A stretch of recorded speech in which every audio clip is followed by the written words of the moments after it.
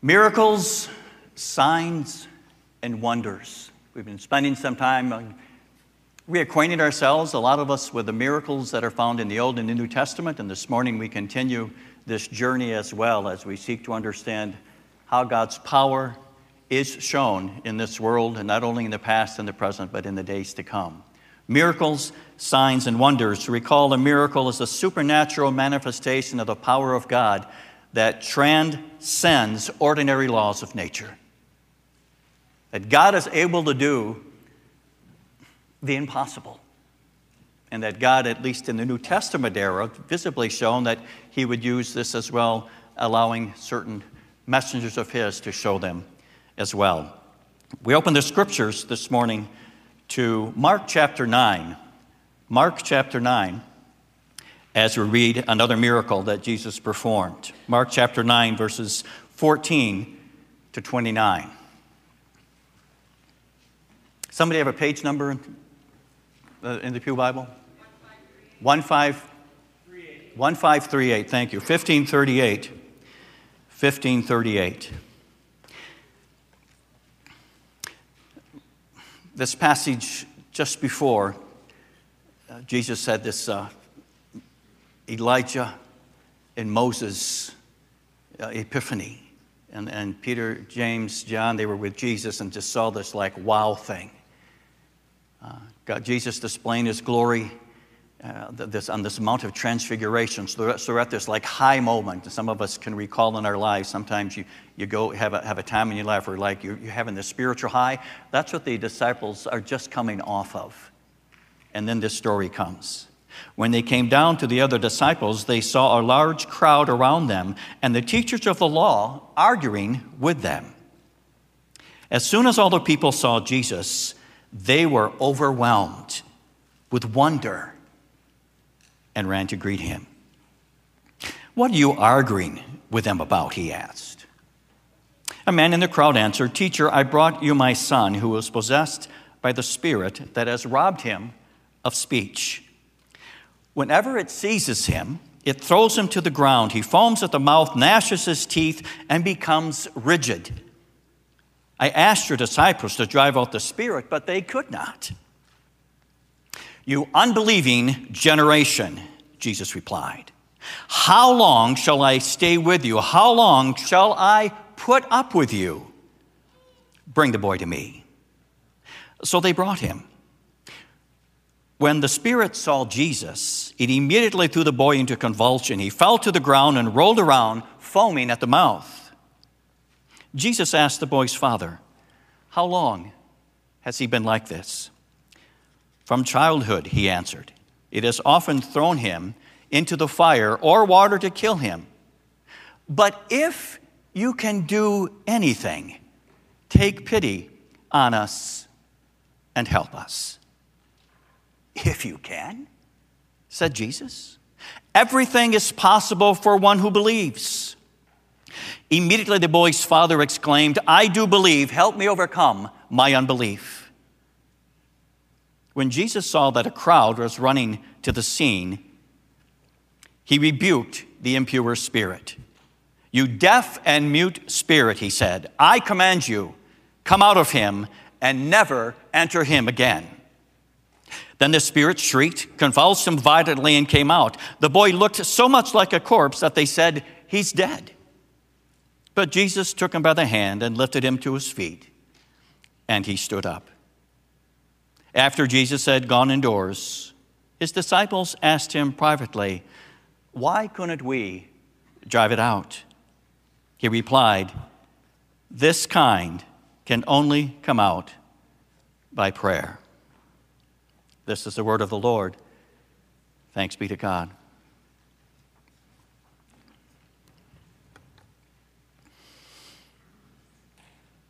I want you to fill in the blank. How much longer do I have to put up with, just keep it private right now. How much longer do I have to put up with? Well, you could fill in that blank with a lot of things. Some of you might be thinking, my spouse. Oh, there might be an irritating habit that your spouse has. Something that hasn't bothered you initially, but now after years and years of living together, it's kind of getting under your skin. And you kind of say to him or her, how much longer do I got to put up with this? Would you just get over it already? How much longer?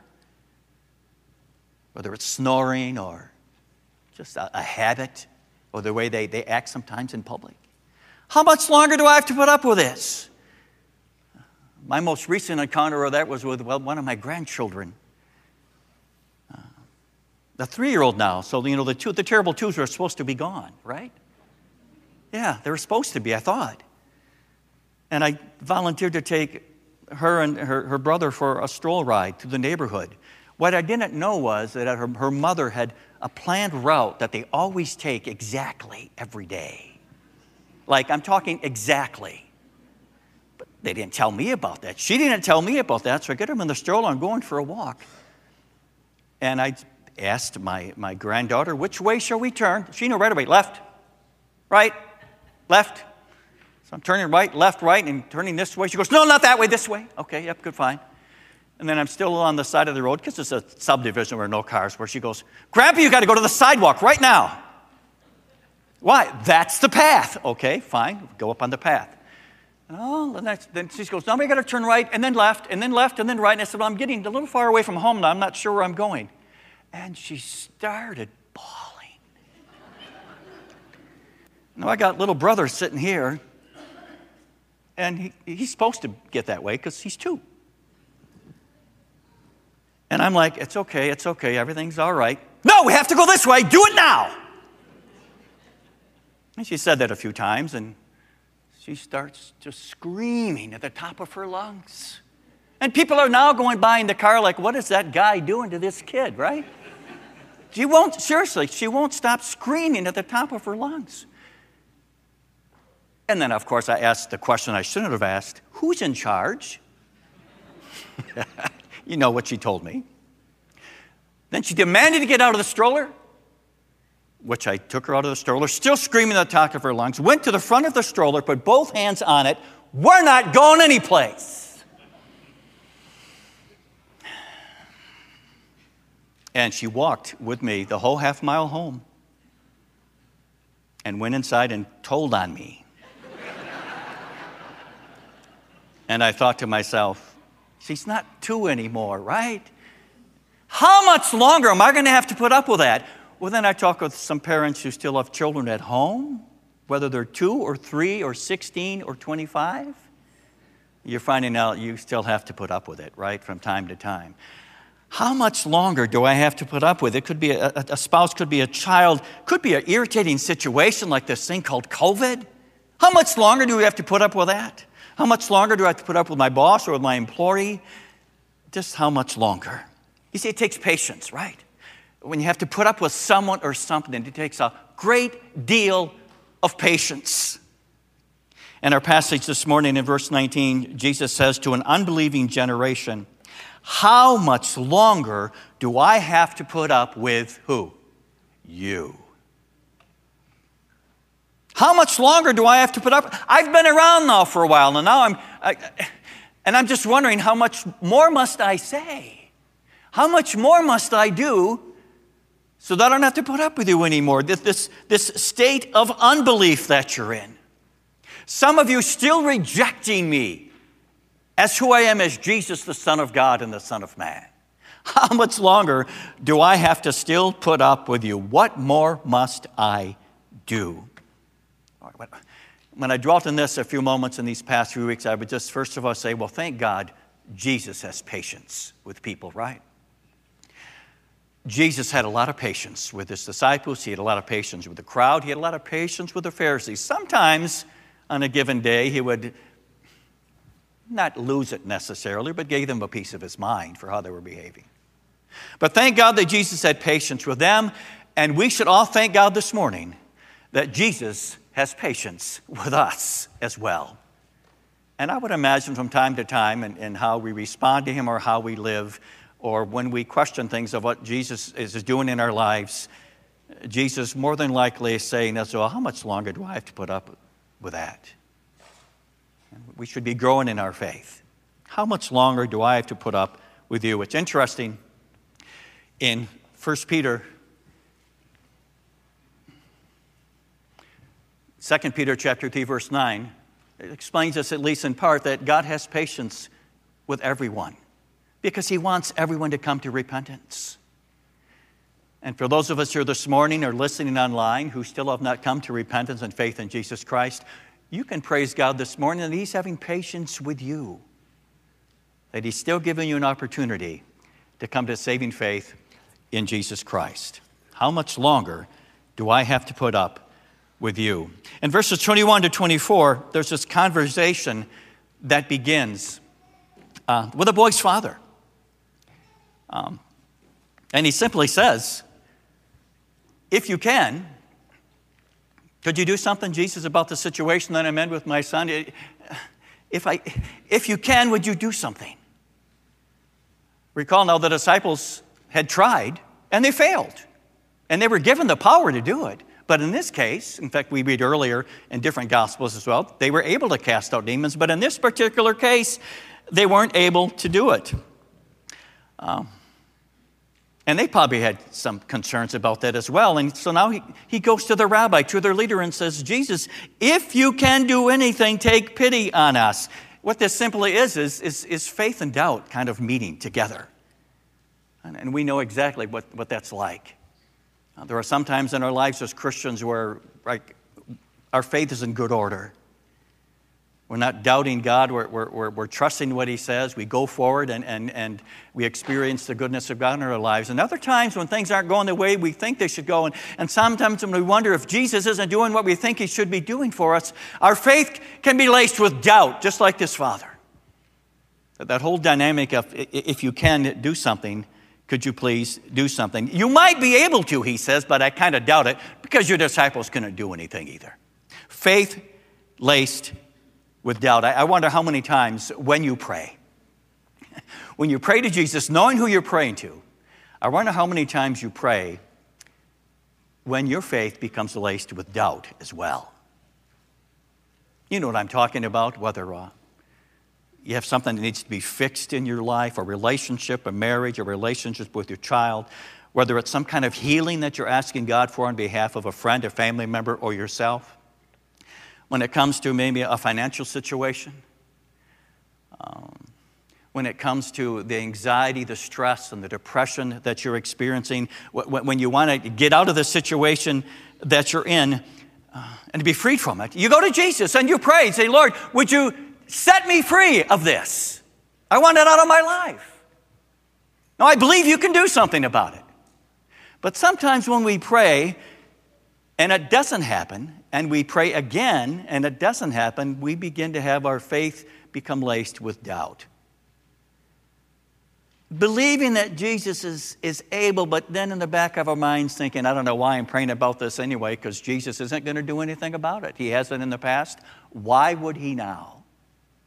If you can, kind of prayers to Jesus. If you can do something, Jesus, would you help me? Would you help us as a family get out of this situation? Questioning, you see, that's that if thing. Questioning if Jesus really is able and willing to step in and to help us. If you can, Jesus, if you can. Did you notice how Jesus responds? He says, if you can. If I can. Have you forgotten who you're talking to? If I can. At his issue here is not if I can, because I can, I'm able.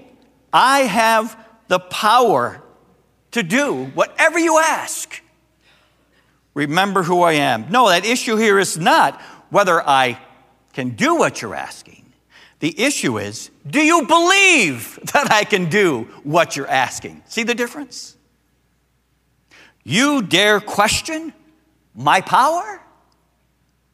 Jesus comes back and he says, I question your faith in my power.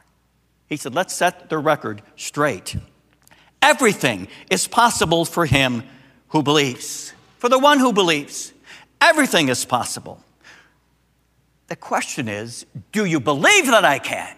Or do you have doubts filling your mind that it might not happen or will not happen because you may not have the ability? You question my ability, I question your faith, because it appears that your faith is laced with doubt. The real question is, do you believe? When you pray, when you ask Jesus to do something for you, do you really believe that he not only can, but that he will? Notice how the Father responds in verse 24. He says, I do believe, help me overcome my unbelief. And with that, Jesus performs this miracle. He removes that evil spirit. He commands that evil spirit to be removed from his son, never to go back to him again. So that, why were miracles given? These things are written that you may believe that Jesus is the Christ, and that believing in him, you may have life in his name. To grow their faith. I want to make sure we're listening this morning, because we at times, all of us have faith issues. We have faith problems. We ask in faith, but not always so assured when we ask that God is going to act on our behalf. And when he doesn't act on our behalf over the times that we ask, we often can go more and more into that sphere of doubt and maybe even stop asking and stop believing. Jesus is simply reminding us this morning, we've got to stop questioning his ability when you pray. Stop questioning it, because as the passage says, with God all things are possible. Set no limits on what God is able to do. We have a no limits God. There is nothing that God cannot do. Absolutely nothing. God's power is unlimited in scope. Remember one of those big theological terms? Our God is omnipotent. Our God is almighty. Or as the Old Testament would say, our God is the El Shaddai, the all-powerful God. Nothing you bring to my attention is beyond my ability to do. I am the God of the impossible. You can just kind of hear Jesus saying this morning, how many more times must you hear about me before you believe that I can do that? Or how many more times must you see my power at work in your life or in the life of those around you in order for you to believe without doubt that I'm able to do what I said I can do? Stop doubting and believe. And all of us really need to say, and say it again this morning, we do believe, Lord, help us overcome our unbelief. That same response that the Father gave. We do believe. Forgive me when my faith is laced with doubt when I request something. I'm willing to receive from your hand whatever. That doesn't mean every time you pray to God, he's going to give you what you're asking for. But you still pray believing that he is able. And then, of course, if it's according to God's plan and pleasure for your life and purpose for your life, he'll give it to you. Or he may not, as with the Apostle Paul in 2 Corinthians 12, where he asked God because he believed God had the ability to take away his thorn. To Paul at this time, he said, no, this is something you're going to carry for life. You won't understand it. Don't let it affect your faith. I have sustaining grace for you. It's going to stay with you, but I'll be with you. I'll still be with you. We do believe, Lord, help us overcome our unbelief. Did you notice this isn't where the passage ended? Afterwards, there's a small group gathering. Jesus and the disciples are beginning to talk about what just happened in this event. And the disciples are still scratching their heads saying, boy, Jesus, up to this point, we've done pretty good with casting out evil spirits and demons, but this time didn't seem to happen. What happened? Why couldn't we do it? Maybe you've heard before some people say something like, maybe to you, and maybe somebody said it recently, they might say something like, just believe, just believe, just believe. Just believe. And God is going to act on your behalf. The point being, that's all you have to do is believe, and God will answer your prayer. Jesus kind of sets the record straight, doesn't he? when he says, listen, this thing could only come up by prayer. Oh, wait a minute. So there's something more than just believing. Do you see how they go hand in hand? You need to believe that I can do it, but you also need to pray about it, this thing called intercessory prayer. Just believe? Yes, believing is good, but you need to pray as well. You see, what the disciples failed to do was to pray, it seems, in this situation. They knew they had the power to perform a miracle, but maybe they were basing their power only on what they could do. And Jesus, in essence, is saying, listen, you have the power to do and to cast out this demon, but you needed to pray, because all healing and all acts of kindness and all miracles that are performed, you rely on God the Father and God the Holy Spirit. We're going to hear more about that next week, where the Holy Spirit equips us and the like to do that kind of work. He says, listen, believing is important, but you forgot to pray. Rely on God, because God is the only one in the end who heals. Believe it and pray about it. Never underestimate the power of intercessory prayer. You believe what you pray for, and then you pray about it as well. They go hand in hand. Two verses from the scriptures that reminded me of this. First of all, James 5, verse 16. The prayer of a righteous person is powerful and effective. The disciples should have prayed as God used them to cast out demons. And another one, the same one from James 1, he says, but when you pray, you must believe and not doubt. Here it comes back again.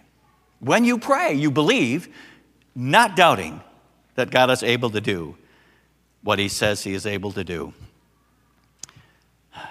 How much longer?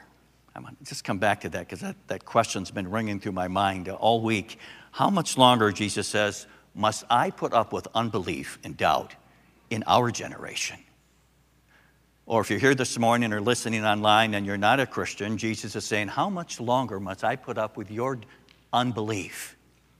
You know better. You've heard about me so many times. You know what I'm able to do. You know who I am as not just the Son of Man, but the Son of God.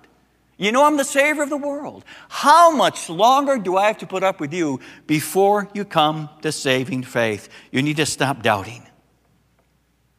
And I would pray, if you're in this boat, God, help me overcome my unbelief. And maybe some sitting here this morning, because God has not been answering your prayers in the way that you would like him to answer them. Maybe that needs to be your prayer as well. Oh God, help me overcome my unbelief. You come to Christ and you believe. You come to Christ, but you not only believe, but you also pray. And just make this your prayer. All of us, make this your prayer as you prepare to leave this morning, as you go through another week. God, help me overcome my unbelief. Forgive me when I doubt, when there are doubts in my mind, even while I'm saying the words that I speak to you. Help me to be the kind of Christian that I believe in your power, that you're able to do all things, that there's nothing you cannot do, and that everything is possible for the one who believes. That's the kind of Christians God wants us to be.